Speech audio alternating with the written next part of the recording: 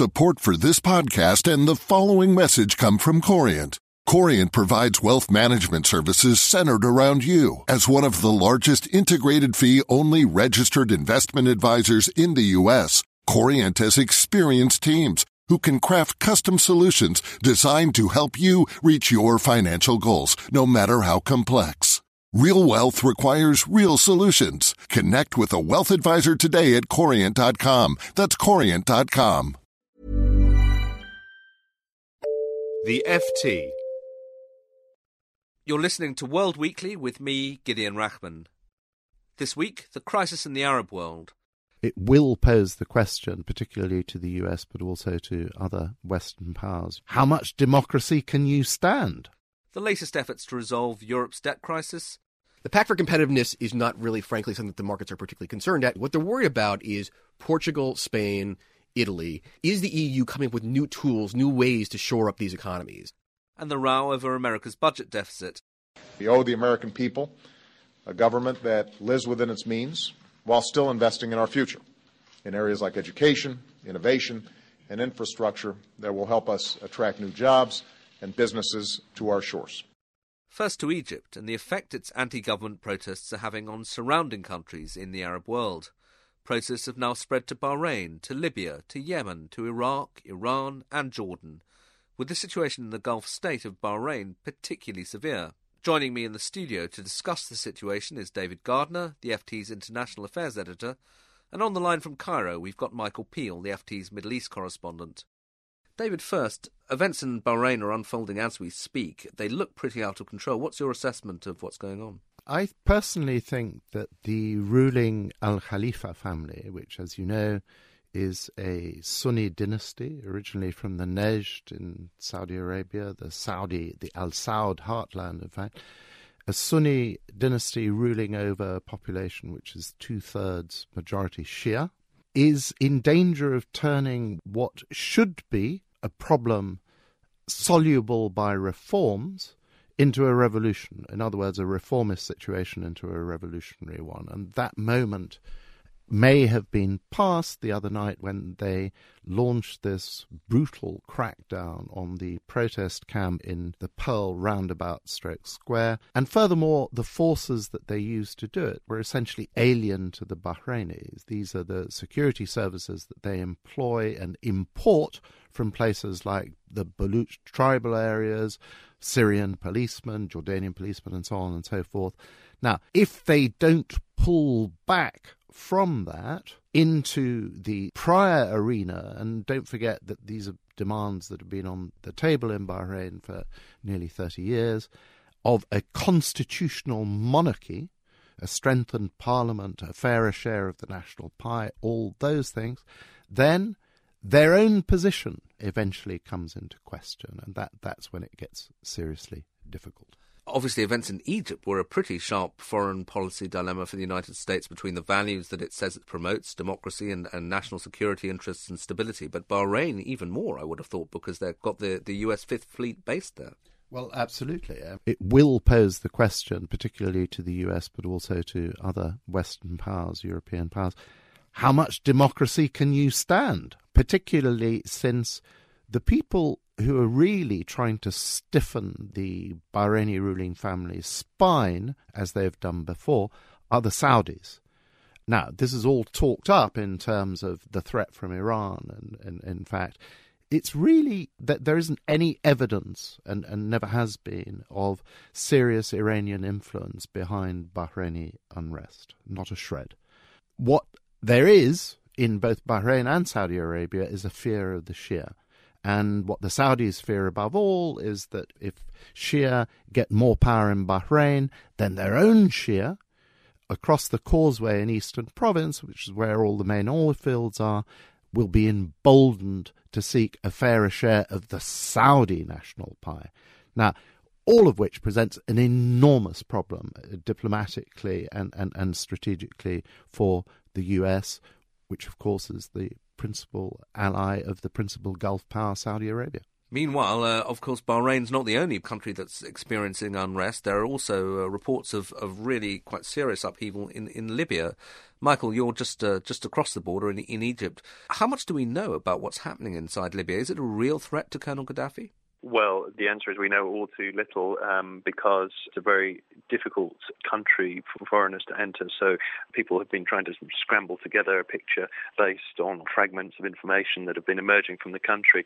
It seems clear that there's been violence. Human Rights Watch issued a press release yesterday claiming that 24 people had been killed. But it seems as if the regime is cracking down as ruthlessly as one would expect. Okay, and in this rapid-fire tour of Middle Eastern trouble spots, can I now turn to Yemen? David, what's going on there? I mean, people seem to regard that regime as very shaky. I think that's probably right. I think both Gaddafi and Ali Abdullah Saleh regard this as a life-or-death struggle now, and that's certainly appears to be Gaddafi's take to, above all, keep this tide from getting anywhere near Tripoli. Saleh's problem is more complex because he already had a rumbling insurgency of sort of heterodox Shia, the Zaydi Shia in the north.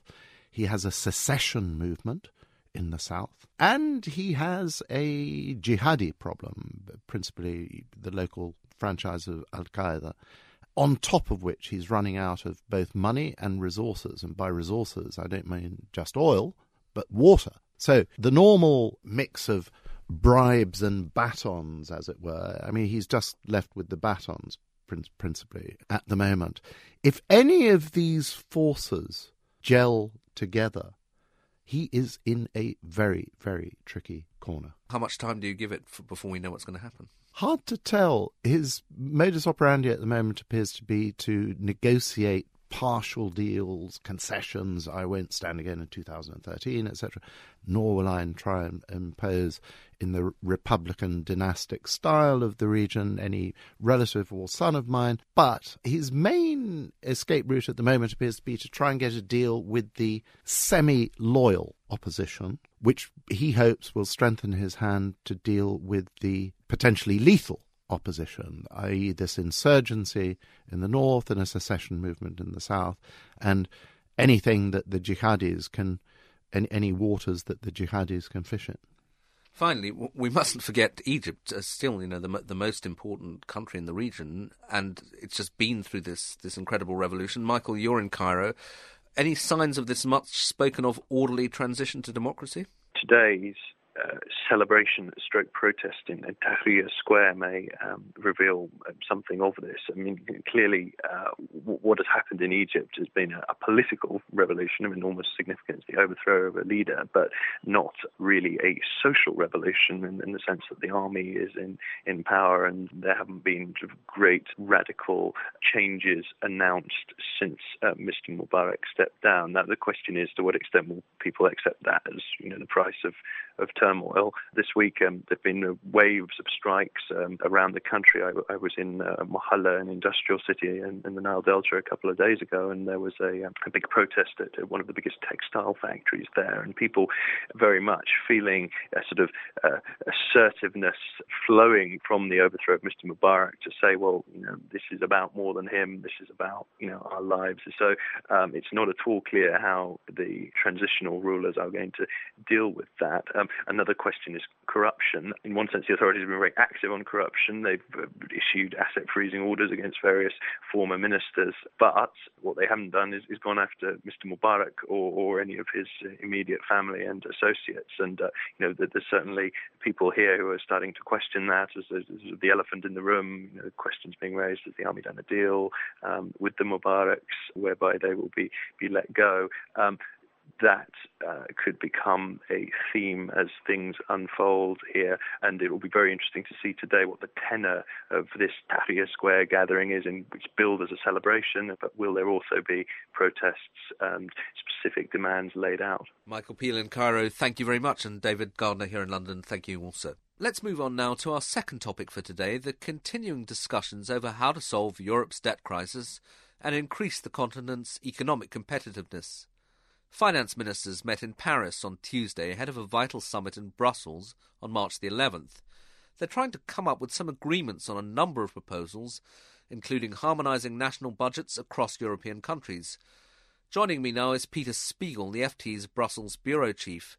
Now, Peter, there's a lot of talk about a new pact for competitiveness. The proposals in it sound really far-reaching. Could you just give us an idea of what they're talking about? Yes, they're very far-reaching, and they're also very German, to be honest with you. I mean, this was an idea hatched in Berlin by the Merkel government to basically impose German rules on the rest of the Eurozone. I mean, things like a debt brake, which the Germans have in their constitution, which is if you reach a certain debt level, all of a sudden you have across-the-board cuts in spending. Increasing pension ages. It's not something that particularly go over very well in France. Things like getting rid of the indexation of salaries to inflation. The Belgians do this. The Portuguese do this.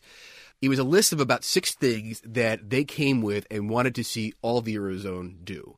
Thus far, it's gone over, frankly, very badly. I mean, first of all, they're great partners in this. The French have agreed that this is a good idea in concept, a pact for competitiveness, but everything they've listed in there, the substance of it, they're opposed to.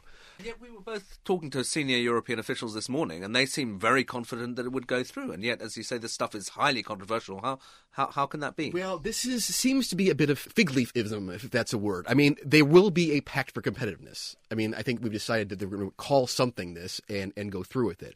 Obviously, the details are yet to be decided. And frankly, in talking to people from various member states in Brussels, there is not a whole lot of support for anything really substantive in it. The other point that should be made is a lot of the things that they're talking about in here are already being called for in other bits of the rescue, the efforts that the European Commission has been doing.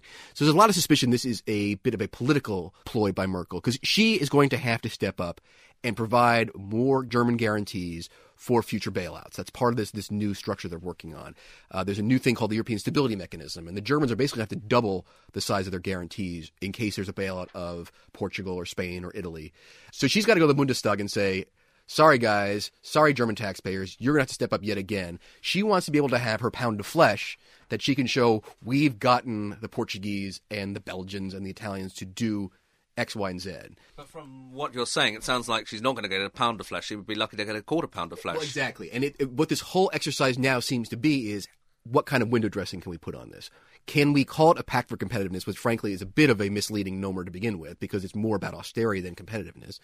And can we get enough commitments, soft commitments, that we in general agree with this principle as opposed to we will do this in the next 5 years? And how soft is that? And is it sellable to the German population, which has a series of very serious elections coming up in the next month or two? So it's a real tough one for her politically. Okay. And final question, and of course all this sounds like typical abstract inside the Brussels Beltway bargaining, but the background is a serious European sovereign debt crisis. Is there a danger that if they don't get an agreement that seems credible, the markets will step in again and you'll have a further twist? The markets have already priced in, frankly, that they're going to get an agreement on quite a bit of this. The Pact for Competitiveness is not really, frankly, something that the markets are particularly concerned at, because that's long-term fiscal and budgetary stability. What they're worried about is Portugal, Spain, Italy. Is the EU coming up with new tools, new ways to shore up these economies? And the way things are looking now is because of German political resistance and, frankly, other northern countries, the Dutch, the Finns, the Austrians, because of resistance in those countries, this deal that everyone was anticipating and priced into the market already may not happen. And if that happens, we're going to see another run on Portugal like we saw in Ireland, and the contagion could really catch fire. And that's the real danger they're facing in the next month or so. Peter, thank you very much indeed. Pleasure. Now, it's not just Europe that's struggling to control rising government debt. On Monday, President Obama announced his third annual budget. He talked of pay freezes for government workers and sharp reductions in spending. We owe the American people a government that lives within its means while still investing in our future in areas like education, innovation, and infrastructure that will help us attract new jobs and businesses to our shores. That was President Obama. Joining me now is the FT's comment editor, James Crabtree. James, the President presented his proposals as a really serious effort at deficit cutting, but in fact he's been very severely criticised for not doing enough. Is that fair? I think so. He proposed $1.1 trillion in budget cuts, which sounds like a lot, but most people seem to think that it's not enough to bring the American budget down to a sustainable level. What that allows is that the budget deficit will peak at about 11% of the size of the American economy next year and then fall down to under 5% in about 5 years' time. But the independent commission that he set up a few months ago said that the budget cutting needed to happen 2 or 3 times faster than that. So he's been criticised from both sides, both by centrist Democrats and by Republicans, for not doing enough quickly enough. And why isn't he doing enough? Is it simply that he's worried that ahead of the presidential election it would be a political error? I think that's probably mostly it, to be honest. To see what happened in the last week is actually quite a big change in the direction of policy, so we should give credit for that. Up until this point, they've been concentrating on trying to get the economy back into basically a good shape by investing in it, by rescuing it. And so this was the turn in economic policy. What critics are saying is that turn hasn't come quickly or hard enough, but the president wants to be re-elected, and therefore he's trying to strike a middle ground between Republicans who are very keen to cut quickly and indiscriminately, and his own left Democratic wing that doesn't really want to cut anything, in particular social spending on health and pensions. Now, will they find a compromise? Will they get a budget through? Because the Republicans who now control the House are being, as you say, very tough, saying that there must be much sharper cuts in the deficit, and there's this looming question of whether they'll vote to increase America's capacity to borrow. So there are 2 questions there. They've got about 3 or 4 weeks now to figure out whether they can come to a deal which will not shut the government down. And the suspicion is that they will find that deal because the consequences of not having it are so dreadful. The deeper question is, will he hit even these limited targets? And that's much more difficult because some of the assumptions behind the figures rely on the tax base will rise as the economy improves, so that's going to happen anyway. But the rest of them, a lot of them, come from spending cuts, and those spending cuts have to go through the Congress, and it's very difficult to see how he's going to get support for some of these, because some of the programs will be defended by Democrats, and others of the cuts will be attacked by Republicans for not going far and fast enough. Behind this, even more complicatedly, Obama's budget does almost nothing about what causes most of America's fiscal problems, which are rising healthcare costs, the fact that people are living much longer, and the fact that their tax base is too low. So if you want to have real reform, you need to talk about entitlement programs for the old, for the sick, and you need to start raising taxes. And that's even more difficult in an American political system, which is at least partly broken. James Crabtree, thank you very much indeed. And that's it for this week. So thanks to all our contributors and to you for listening. World Weekly was produced by LJ Filitrani. Until next week, goodbye. For more downloads, go to ft.com/podcasts. Planning for your next trip? Elevate your travel style with Quince. Quince has all the jet-setting essentials you'll want for your next getaway, like European linen, premium luggage options, buttery soft Italian leather bags, and so much more. And it's all priced at 50 to 80% less than similar brands. Plus, Quince only works with factories that use safe and ethical manufacturing practices. Pack your bags with high-quality essentials you'll be wearing for vacations to come with Quince. Go to quince.com/trip for free shipping and 365-day returns. Here at Bellingcat, we get to the bottom of things. From a global crisis to an underreported event, we find the facts using publicly available tools and resources, uncovering what is hidden on and below the surface. We connect the dots using social media posts, satellite images, and public records, and empower others to do the same by sharing how we do it. The ability to do so is only made possible by our readers, supporters, and community members. Care to join us? Learn how at bellingcat.com.